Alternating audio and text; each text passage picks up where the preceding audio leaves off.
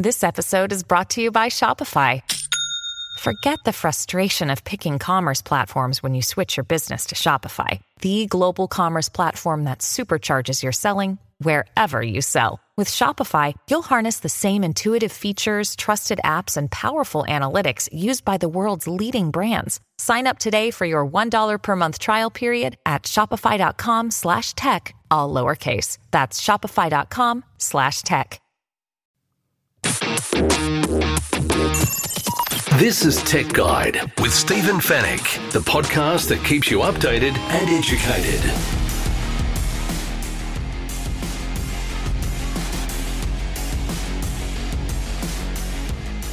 Tech Guide, episode 508. Hello and welcome to the show. Thanks for joining me once again. It's great to have your company. My name is Stephen Fennick. I'm the editor of techguide.com.au. On this week's show, did Apple just confirm its rumoured VR headset? Our first impressions of the Tesla Model Y and our growing appetite for EVs, and the app that can make it easier to take a sickie. In the Tech Guide reviews, we take a look at the Arlo Go 2 4G camera. We road test the new M2 13-inch MacBook Pro and the Belkin product that can protect you from an expensive Apple Watch repair. And we'll answer all of your tech questions in the Tech Guide Help Desk. And it's all brought to you by Netgear, the company that keeps you connected, and Norton, the company that keeps you protected.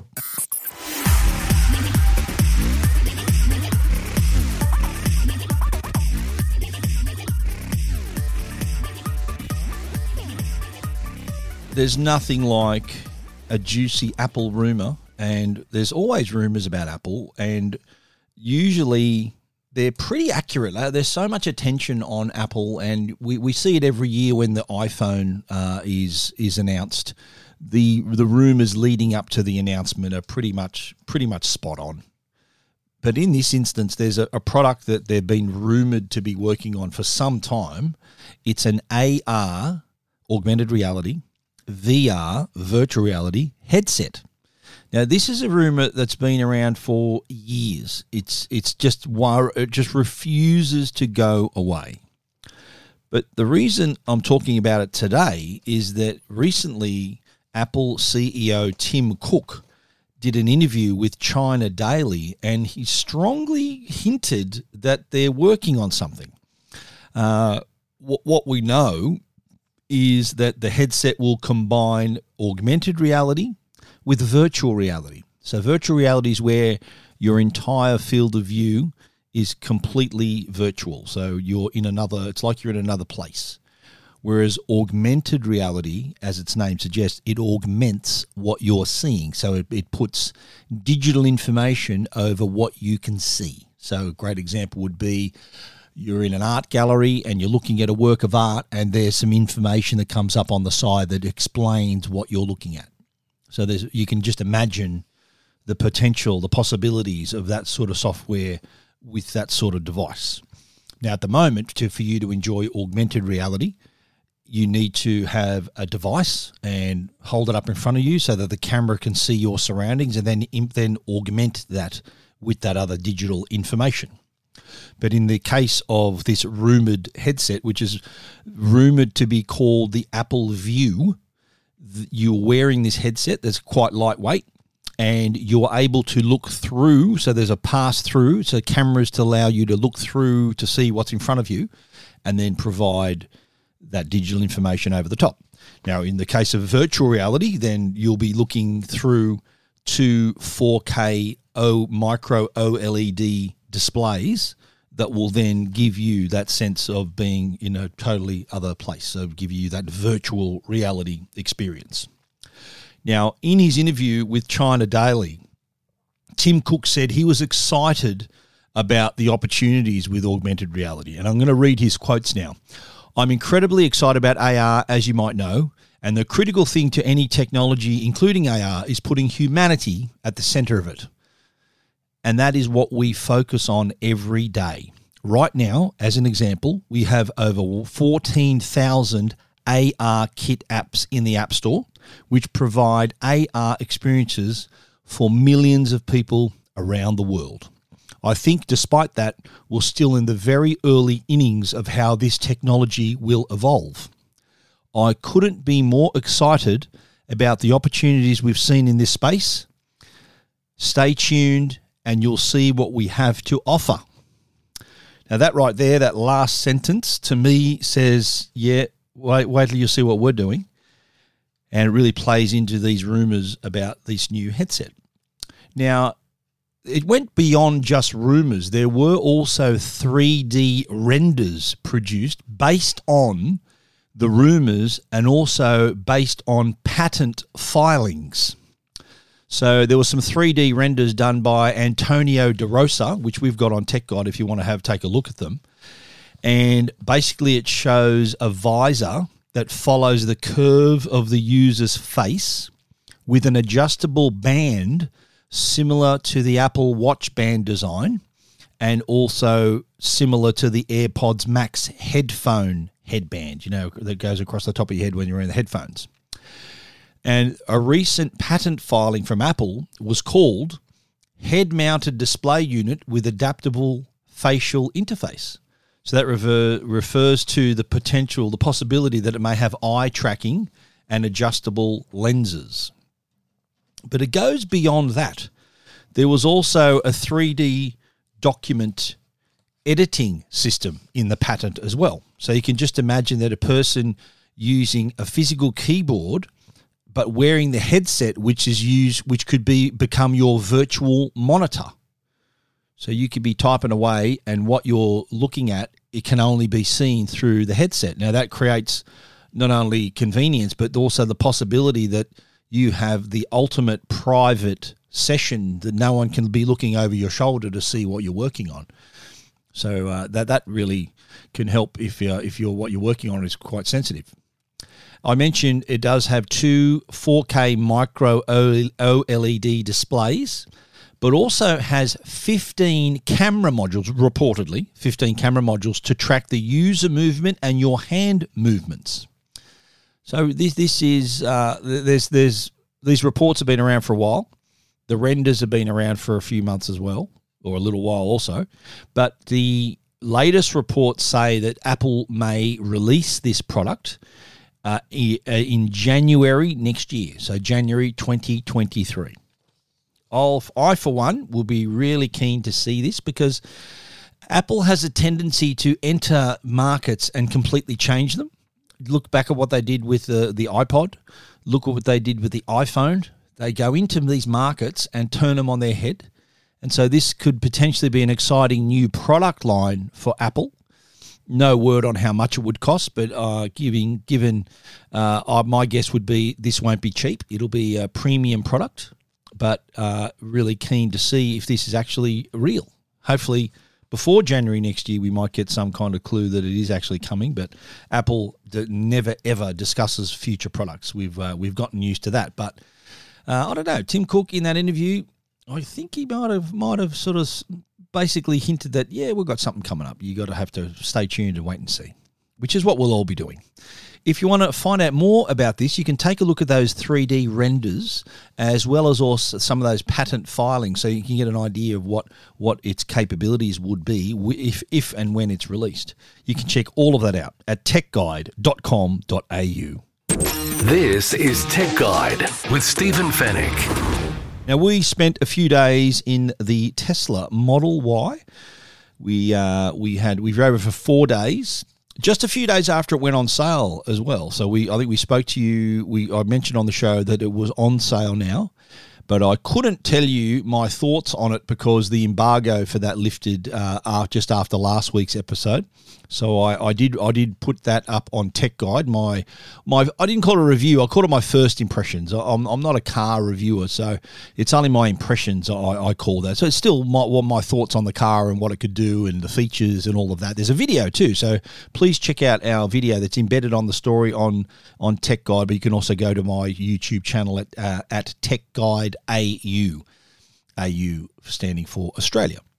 Now, the Tesla Model Y is available in 2 models. The model I got to drive was the rear wheel drive. So one motor in the rear axle The other model that is Performance, which has a motor in both axles, and that's kind of what I got in my current Tesla. I've been driving a Tesla for 4 years now, the Model S, and it's a dual motor, so motor in the front axle and the back axle, which gives it a bit more zip. The rear-wheel drive Model Y can get you 0 to 100 in 6.9 seconds, which is respectable.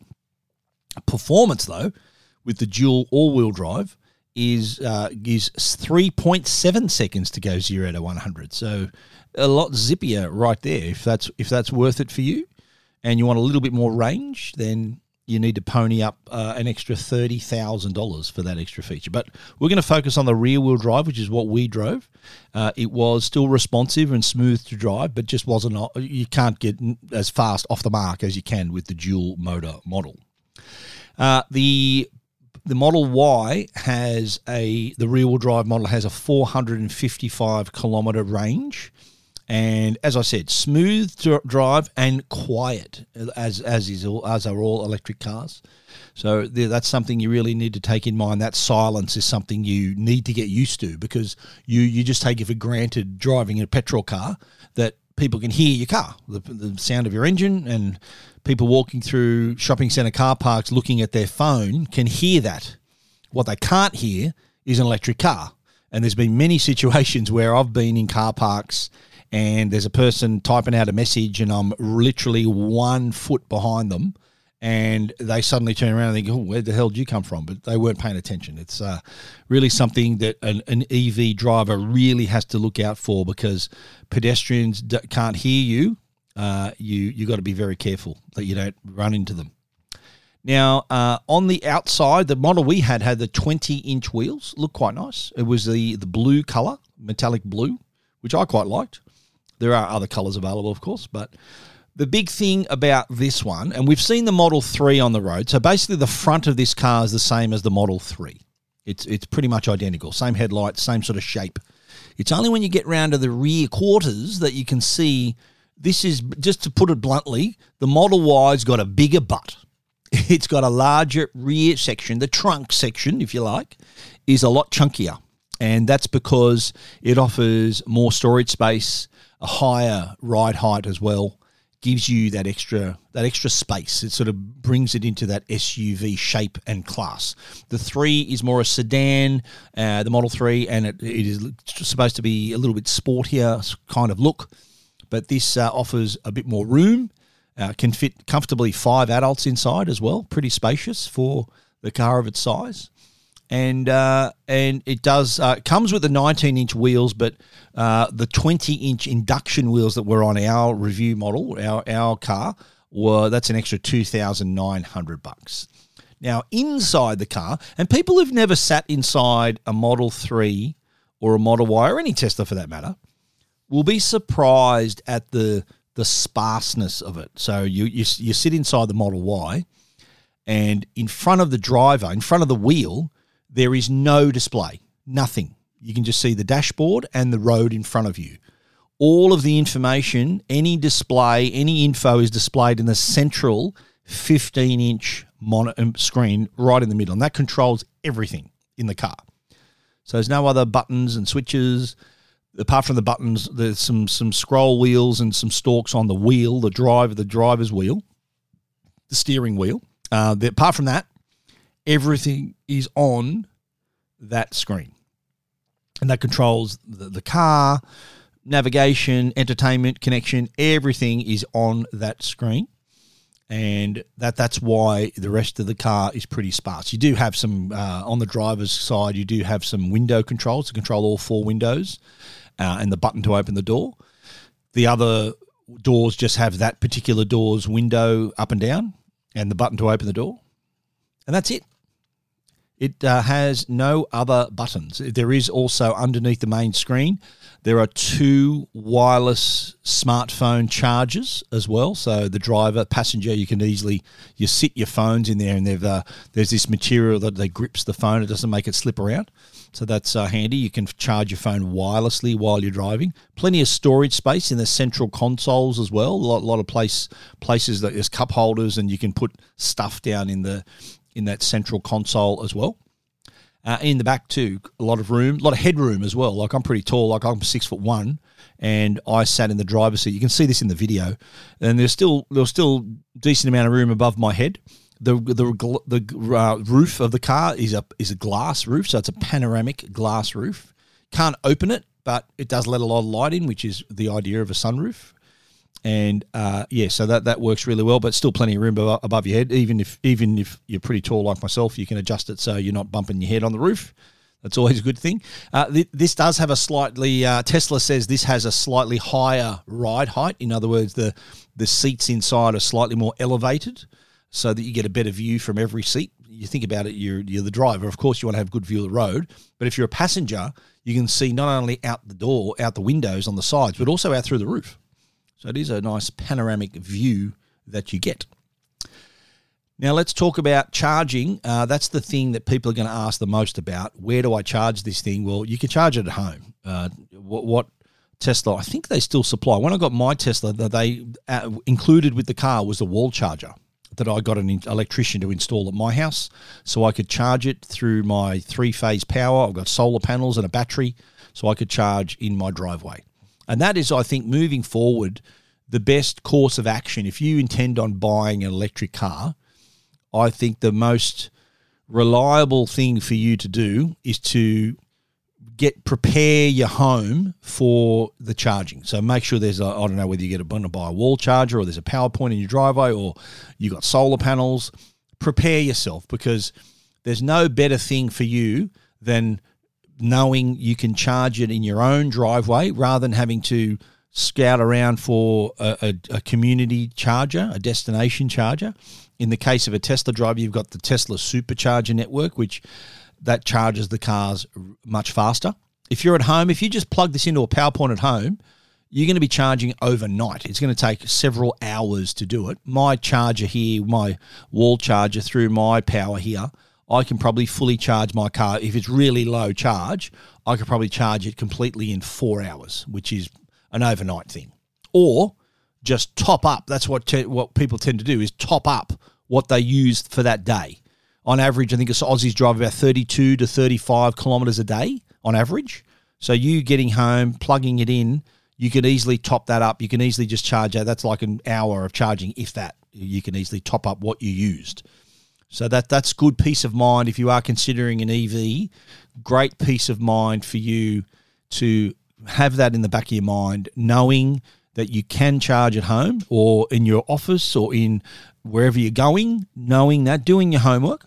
The problem I foresee in the future is when people that live in apartment blocks or that have to park in the street, that don't have a driveway and a garage to plug it into every night, that's going to be the issue for some people. I remember being in Paris a few years ago and noticed that every parking meter was also a charger. So imagine being able to park in a street with parking meters that you can also just pull out a plug and plug your car in at that very spot on the street. So these are things that need to be considered.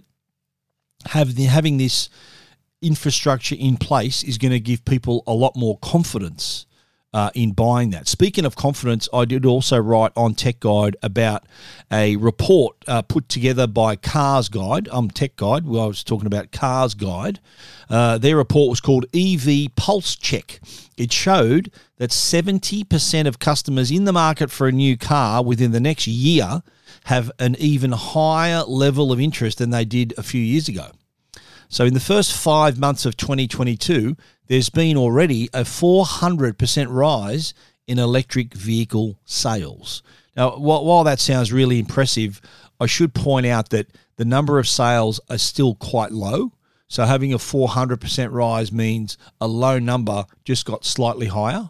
So a 400, I think it was like 0.1% of all sales were EV. So if it went to 0.5% of all sales, that's a 400% rise.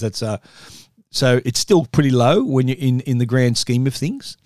But the purchase intent, so the driving factors to purchase an EV among 37% of the respondents to the Cars Guide EV Pulse Check report were the environmental benefits mainly. 37% said that was the driving factor, reduction in emissions.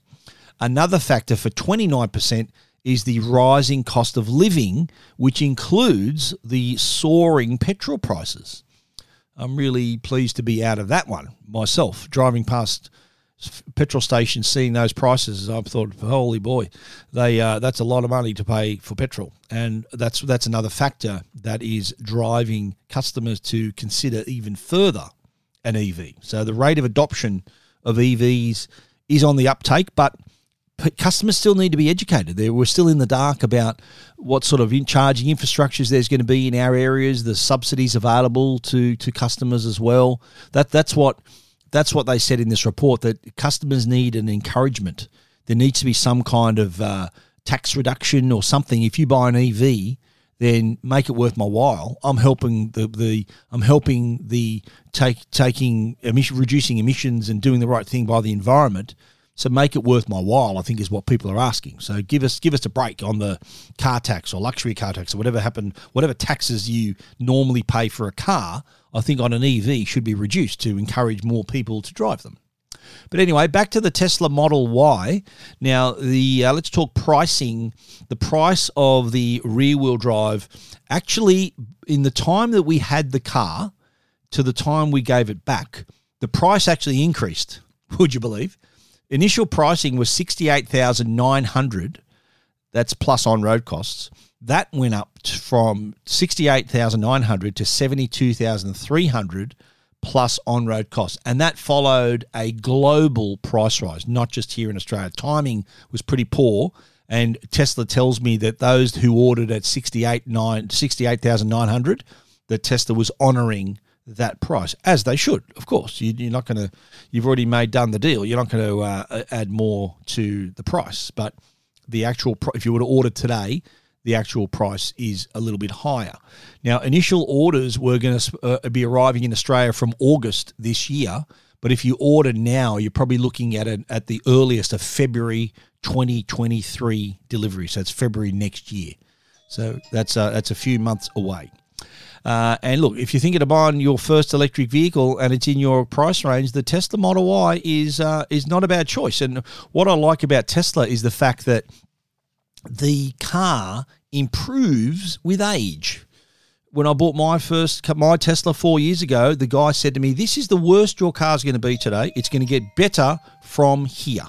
So, and by that he meant there were software updates, there were little features that appeared after these over-the-air updates, there was all these improvements. So my car is actually better than it was 4 years ago. So he was right. And anyone else who buys a Tesla, the Model Y, they're also going to enjoy that benefit as well.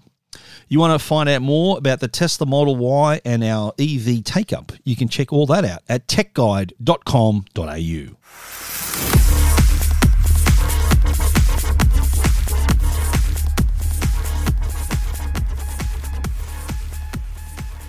Now, you've heard the saying, there's an app for that. How many times have you said, I need to do this? Oh, there's an app for that.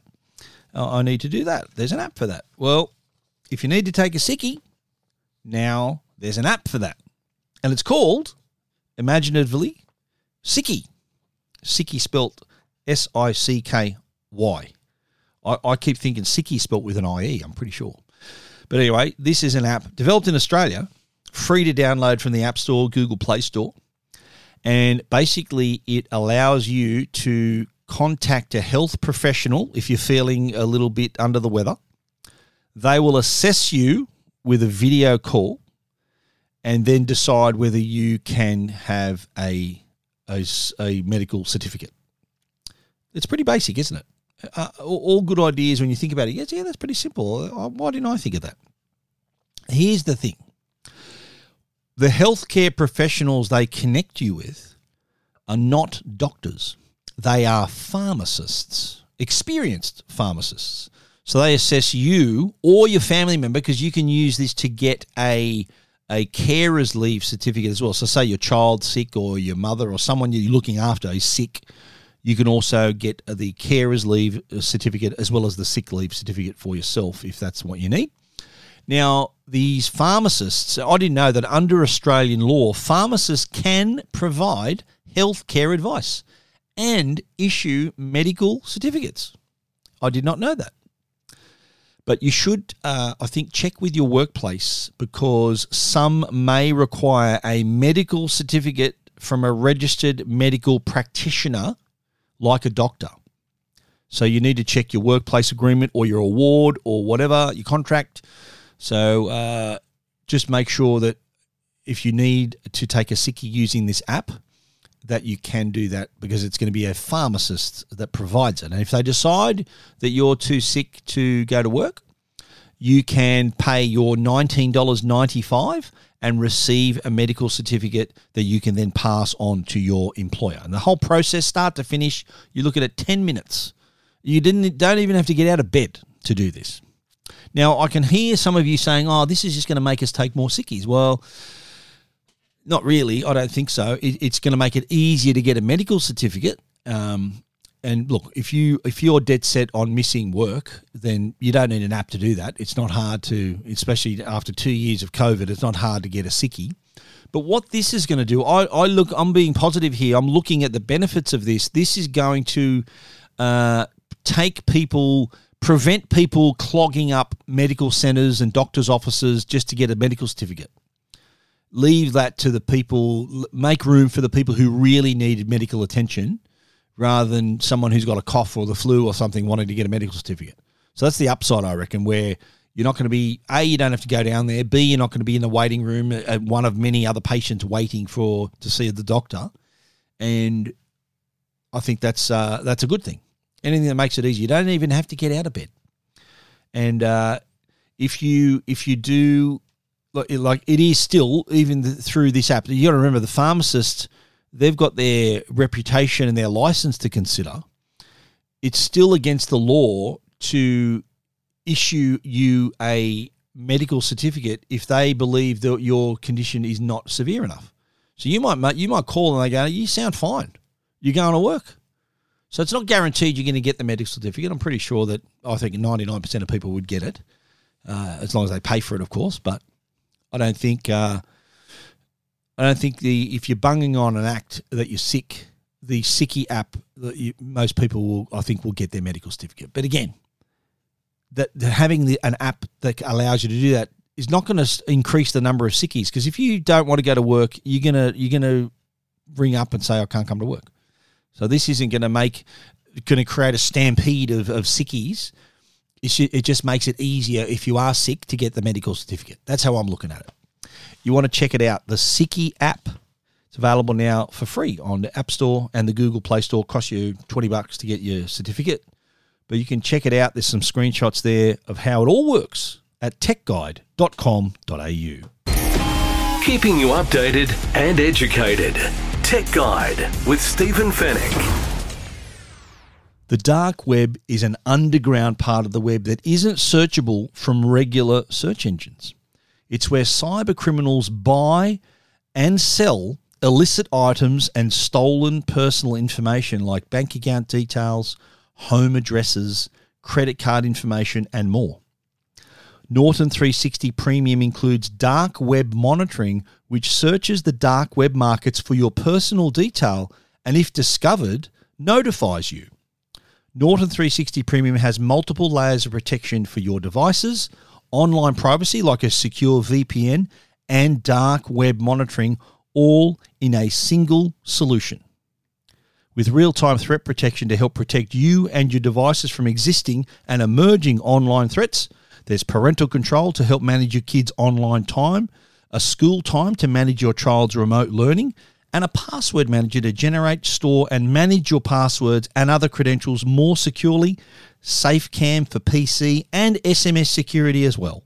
Norton 360 Premium works for PCs, Macs, smartphones, or tablets, and it's available online at au.norton.com or an electrical retailer. And now, a Tech Guide review with Stephen Fenech. Alrighty, let us kick off the Tech Guide reviews for this week. And we have been speaking about this for a while, the Arlo Go 2 4G and Wi-Fi camera, but we've gone ahead and set one up and we're reviewing it right now. This is a really, really handy product if you want to have that security and convenience and peace of mind in areas where you normally could not have that. And by that I mean, as we are now, our security cameras rely on our Wi-Fi network. So you need to have strong Wi-Fi to be able to connect the cameras, monitor the cameras, they'll send you notifications, all those sorts of things. But what about if you want to monitor a building site? No Wi-Fi there. A remote property, no Wi-Fi there. Boat mooring, if you're lucky enough to have a yacht or a boat, where you moor your yacht or your boat, is there Wi-Fi there? Or your holiday house. Your holiday house, you're there, I don't know, once a month or however often you go to the holiday house. You don't have internet all the time while you're there. So that's another area where an area that you couldn't usually monitor with a regular camera. So a product like the Arlo Go 2 has 4G connectivity as well as Wi-Fi. So in the case of the building site, you can connect the Arlo Go 2 and you put a SIM card. There's a SIM card slot in the unit, and that allows you then to connect to the cellular network. So you're able to look at the live feed, any notifications, talk to people through the unit as well. So again, you're getting that same protection you'd get from a normal camera on Wi-Fi, now independently connecting to the cellular network thanks to that onboard SIM card. But it does also have Wi-Fi. Now, for our review, I connected this at the very furthest corner of my property, my home, and where the Wi-Fi is pretty sketchy. It's kind of non-existent in that very, very back corner of my backyard. There's like this old tree stump that I attached the camera to. So in this position, I'm able to look at my house from the outside. So rather than it being looking out from my house, as my other cameras are, because they're close to the house on the Wi-Fi network, I'm now able to look at my house from the outside, from the very back of my yard. That's something you normally couldn't do with a normal Wi-Fi camera. And you can just imagine if you're in the middle of a construction, there's no Wi-Fi there, so you can actually see, you can monitor the site. And you think about it, building sites, builders often leave their equipment, there's the materials there, and being able to protect that with a camera, I think is really appealing, because rather than having to go through insurance and all of that stuff, having this like a prominent camera, I think is going to perhaps deter a potential thief. And the good thing about this too, if you get a notification with movement, you can actually talk to the person in front of the camera. So if you spot someone, you say, "Oi, what are you doing?" Or it does have an internal siren as well, so you can flick the switch and you can either manually put on the siren or set it to ring the siren when movement is detected. So if you know that after 5 p.m. or 4 p.m. on the job site, no one should be there, you could set a motion sensor, so motion detection, to automatically activate the siren if that's the case, because nobody should be there. And if someone's there, it could be a potential thief. So there's many scenarios here where that would be quite useful to people. What's also on board is an SD card slot as well. So we can record locally. If you want to also record to the cloud, you can do that with an Arlo Smart plan, and you get 3 months for free when you purchase the camera. But if you just want to have your local recording, so you can pull out the SD card, you can then view it on your computer. One downside, you can't view the recordings through the SD card slot. I think you need to take it out. You have to take out the card, put it inside a memory card reader and do that, download the info. You can see if it's a recording or a motion detection, you can see that footage on the app itself. So yeah, the recorder, you can't go back through your recorded footage, but it does keep a little record, I think for 24 hours or it might be even up to 7 days if you don't have a plan. You can see that view in, say you get a motion detection, you can see what just happened through the app, but just for a short time. You need the Arlo Smart plan to be able to look back up to 30 days at your recordings. So that's for the price of a cup of coffee per month. That's the benefit that gives you. And I think Arlo has plans that cover certain numbers of cameras. So if you got up to 5 cameras, you can have it on one plan. Or if you have more than that, you might pay an extra couple of bucks. but plenty of options. And what Arlo Smart offers too is the ability for you to have smart notifications. So you're able to distinguish between a person, an animal, a vehicle, a package, so you can get those personalized notifications that tell you whether it's a person, animal, vehicle, or package. If you're waiting for a package, that's not a bad notification to receive. So for our review, we connected, as I said, furthest corner of my yard, and we had to do a firmware update. Firmware update took a little while. I don't know whether it was because I had not very good reception I had a Vodafone data SIM card on board. So although I can easily see the live streams pretty well, so there must be enough reception to do that. But the good thing too is that if you install this, say you have installed this in your home on Wi-Fi and you still have a 4G SIM card in it, here's the other benefit, I reckon. If you were to install this somewhere and say you have a blackout, with the blackout, so goes the Wi-Fi network, and so a regular camera would be dead. You can't view anything. You can't connect. But in this instance, it will fall back. It'll revert to the 4G SIM card. So imagine this in event of a blackout, a natural disaster. How many times do we see on the news recently? Floods, bushfires, the network goes out, whether it's the home's Wi-Fi network. It will then revert to the 4G network for you to still see through the camera. You might, an example would be, remember the recent floods? So the floods would have knocked out the home's Wi-Fi network, but you would still be able to see what's happening in your home through the 4G network. So that's I think that's an added benefit as well. The Arlo Go 2 4G, it is full HD, by the way, has night vision, color night vision. It's got a built-in spotlight as well. Has all the features of your regular camera, as well as GPS. It has GPS built in so that if some smarty pants takes your camera, you can track it. So imagine the look on that person's face where you turn up at their address and say, "Can I have my camera back, please?" Not only will they be recorded taking it, but the idiots wouldn't know that there's GPS on board and you can track them exactly where they are. The GPS is to give the owners easily see where the cameras are. You can name them, but you can actually see them on a map. So imagine the sort of look on that person's face. Nice surprise when you turn up to reclaim your property. Give me back my camera, you bastard.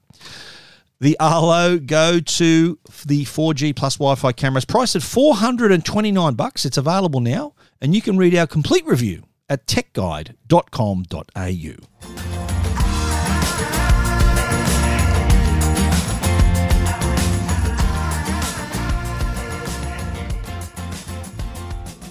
We got our hands on the first M2 13-inch MacBook Pro. I don't mean it was the first one off the production line, but it's the first 13-inch MacBook Pro model that has... The first model was the MacBook Air. It's not out yet, but the first one that was released was the MacBook Pro. 13-inch MacBook Pro.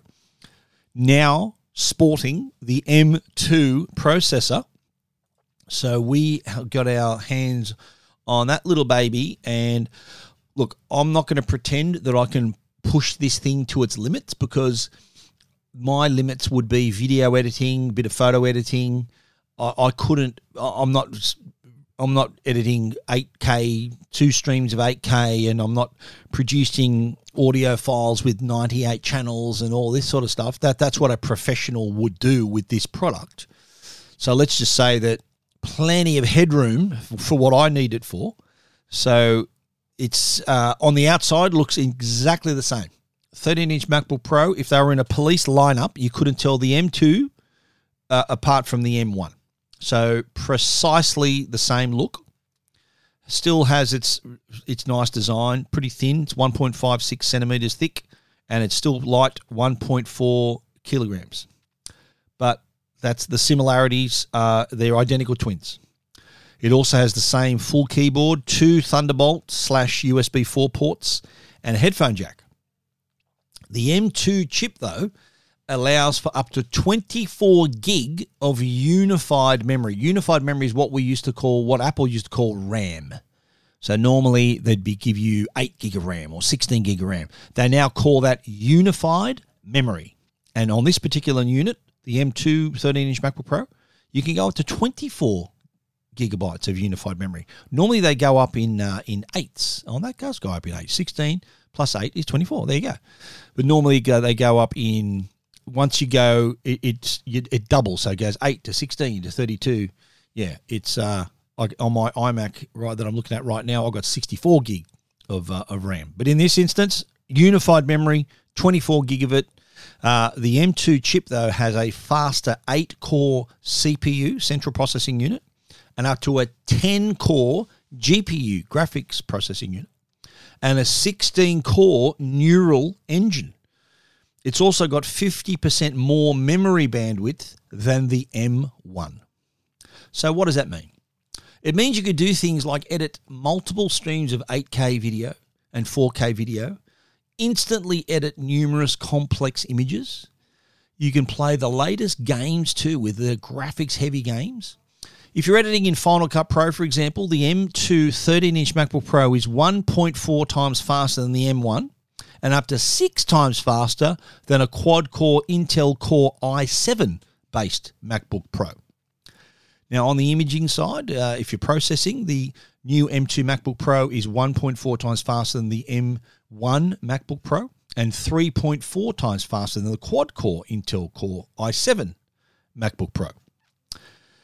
We've had it for just over a week and a half now, and as I said, we did some video and image editing and didn't even move the needle in terms of its performance. But Pro users, relax. You can have peace of mind that this is going to deliver the performance you want wherever you are. That's the whole idea of buying a Pro laptop. Now, here's a question I was asked. Apple released the M2 MacBook Air, or have announced the M2 MacBook Air, starting at $1,899. The 13-inch MacBook Pro, M2 MacBook Pro, is available now. It's $1,999, $100 difference. MacBook Air, $100 cheaper, same M2 chip. I've been asked, why should I buy the Pro? What's the difference? Do I need to spend the extra $100? Well, if you're a professional user, the answer is yes. What the M2 MacBook Air has, MacBook Pro, I should say, has, that the MacBook Air does not, is the active cooling system. So in other words, it can perform higher for longer. So longer streaks of performance with the Pro. So if you're a Pro, you're thinking you're rendering, editing, doing everything, you need the computer to perform at its highest level for longer. And it also has a longer battery life. So this is kind of more resilient performance. If you're occasionally stretching the limit a bit, editing and all that, then the MacBook Air will be fine. But if you need that Pro-level performance in constant bursts, then that's the main reason, the difference between them. It's that active cooling system that comes in and says, hey, yeah, cool down a bit, boys, and can let you perform, let you get through all that work without slowing up on the MacBook Air, but which doesn't have the active cooling system. Screen-wise, you got the Retina display, so you get that hyper-accurate color. It does have 500 nits of brightness and P3 wide color gamut, which is 25% more color than sRGB. The other improvements the M2 chip offers for the MacBook Pro is a HD FaceTime camera, so better image signal processing, so you're going to look good and also sound good with a built-in studio mic. The M2 13-inch MacBook Pro also has the touch bar. Remember that? The little digital, instead of the row of function keys, you get the digital touch bar. It sort of changes to suit the application you're using. And again, it's all secured with the Touch ID that can instantly unlock the MacBook Pro, authorize Apple Pay, and open password-protected files. Now, here's the other benefit. I was really amazed when I looked at the first M1 device, the M1 MacBook Pro, and what I found was the battery life almost doubled for me. I could not remember a bigger improvement from one generation to the next than that. But M2 takes it even further. It gives an even higher level of power efficiency. So it really delivers that maximized performance yet miserly power consumption, which is the holy grail of computing. High power, high processing speeds and performance, low power. That is the holy grail. Apple says the battery can run up to 20 hours on a single charge. That's a lot of time. And we noticed that battery improvement with the M1 chip, but also noticed the improvement here as well. So it sort of runs on the smell of an oily rag, this thing. The M2 13-inch MacBook Pro starts at $1,999. That's for the 8-core CPU, 10-core GPU, 8 gigabytes unified memory, 256 gig storage. That's the bottom, the base model. You can improve on that. One word of note as well. The M2, while it's got a 20% improvement on the M1, still can't outperform the M1 Pro and M1 Max based on some benchmarking. Because you got to remember, the M1 Pro and M1 Max are actually fused. They're like two chips fused together. So two M1s are still better than one M2. Just to keep that in mind. So that's what was in the Mac Studio. And the 14-inch and 16-inch MacBook Pros have the M1 Pro and M1 Max chips. We'll probably see the M2 Max chips, M2 Pro and M2 Max later this year. But that'll be another level of performance for that user as well. You want to read our complete review of the 13-inch MacBook Pro? You can check that out at techguide.com.au.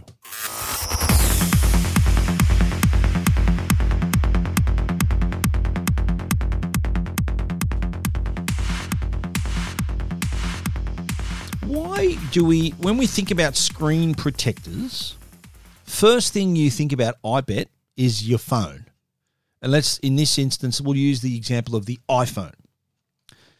And screen protectors not only protect the screen from scratching, but can also protect the screen from breaking. So it can sort of take and disperse the force that would normally crack a screen that had no protection. But what about the screen on your Apple Watch? I've heard the stories. I've had people, readers and listeners, contact me about they cracked their Apple Watch screen, and the cost to get it repaired is almost the price of an Apple Watch. When you think about it, all an Apple Watch is a little screen. That's the bulk of the product is the screen. So would you believe a screen repair for an Apple Watch Series 7 from a authorized repairer is about $400? Now that's pretty big when you consider you can buy a new one for $599. Here's where Belkin has come into play with their new ScreenForce tempered glass 2-in-1 screen protectant bumper for Apple Watch. They've got two models, a clear model and also a black model to match your black phone. And this is made of high-quality Japanese glass that can absorb and prevent screen scratches and protect from breakage. It has the same glass composition as the Apple Watch's screen. So same touch sensitivity, same feel. So you're not going to have any reduced touch and feel there. There's also an antimicrobial coating so that the ScreenForce does not discolor. So really, I think this is $39.95. I think a really smart investment if you've just paid $600, $700 or whatever you paid for your Apple Watch, then a small price to pay to protect it. So you get the curved edges that sort of still maintains the look and feel and the tactile experience of the watch. It's got a polycarbonate bumper, so that protects the edges of the watch so that you keep them free from scratches and scuffs. It's also engineered from that Japanese glass to absorb impact and prevent scratching. Has that antimicrobial coating, so no discoloration. And it's pretty it's crystal clear, so the glass you can easily look through and still enjoy the Apple Watch as if nothing is on the Apple Watch, and it just snaps on really easily. No need to any kind of fancy install. Just click it into place and you're protected. The Belkin ScreenForce tempered glass 2-in-1 treated screen protect and bumper for Apple Watch is available now. It's $39.95. It's available from belkin.com/au, JB Hi-Fi, The Good Guys, David Jones, and Amazon. If you want to take a closer look, check it out, techguide.com.au. You're listening to Tech Guide with Stephen Fennick. The Tech Guide podcast is proudly supported by Netgear. They're Australia's #1 Wi-Fi brand. If your home demands superior Wi-Fi, treat it with a masterpiece in connectivity. Bring your Wi-Fi up to speed with the Orbi Wi-Fi 6E from Netgear. Orbi Wi-Fi 6E is the first and only Wi-Fi 6 quad-band whole-home mesh system, opening exclusive all-new 6 GHz superhighway that's fine-tuned to deliver unprecedented Wi-Fi speeds and smoother streaming simultaneously across the smart homes of today and tomorrow. It's Wi-Fi perfectly engineered. Wi-Fi 6E, the fastest Wi-Fi ever. Find out more at netgear.com.au/best Wi-Fi. All your tech questions answered. This is the Tech Guide Help Desk. The Tech Guide Help Desk brought to you by our good friends at Belkin. We were just talking about the Belkin Apple Watch Screen Force, one of many products you can buy, including MagSafe devices, cables, chargers, earphones, you name it. Belkin.com/au to check that out. Now, here is a tip I often give my readers and listeners and anyone who'd listen to me. Do you remember when people used to have their phone plan and then a separate data plan for a little hotspot or connecting laptops and other products? Today, with the sheer size of our phone plans, and by size I mean the amount of data that we get with our plans, I think my current plan has 180 gig a month, which I don't get anywhere near close to, then I think what this means is that you don't need to buy a separate data plan. You don't even need to buy a separate hotspot. If you have a phone that you can turn into a hotspot, then that'll do the trick to connect your laptop. That's what I often do. If I'm out and about, I'm working remotely or wherever, might be in a shopping centre or somewhere between meetings or whatever, I flick I use a Mac, and so it'll recognise my iPhone, or if I want to use that as a hotspot, I just click on that in the Wi-Fi drop-down, and boom, I'm connected. And you can see the instant that you make that connection, because all your emails come in, your page refreshes, and it's all happening. And I know that I've got plenty of data at my back because my plan is huge. So I can easily get by without having a separate hotspot. I used to have, I still have it, I don't use it as much, than a Netgear hotspot. I'm waiting to get the Netgear 5G hotspot too, the latest one.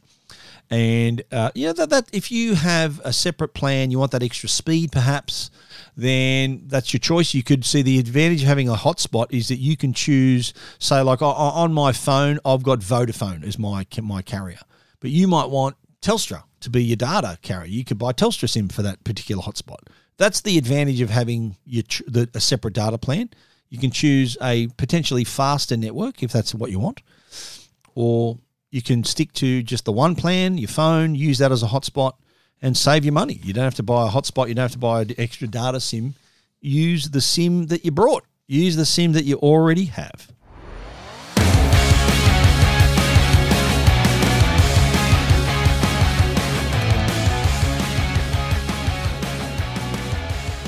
And that is our show for this week. Thank you so much for listening. If you need to find out more, you can go to techguide.com.au. Everything we've spoken about is on our website.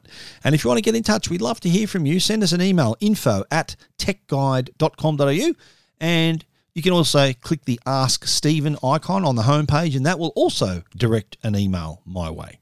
We'd also like to thank our great sponsors, Netgear, the brand you can trust for all your Wi-Fi needs, and also Norton, the company that can keep you, your family, and your devices safe online. Thank you once again for listening. We'll be back with another show next week. So until then, stay safe and stay connected.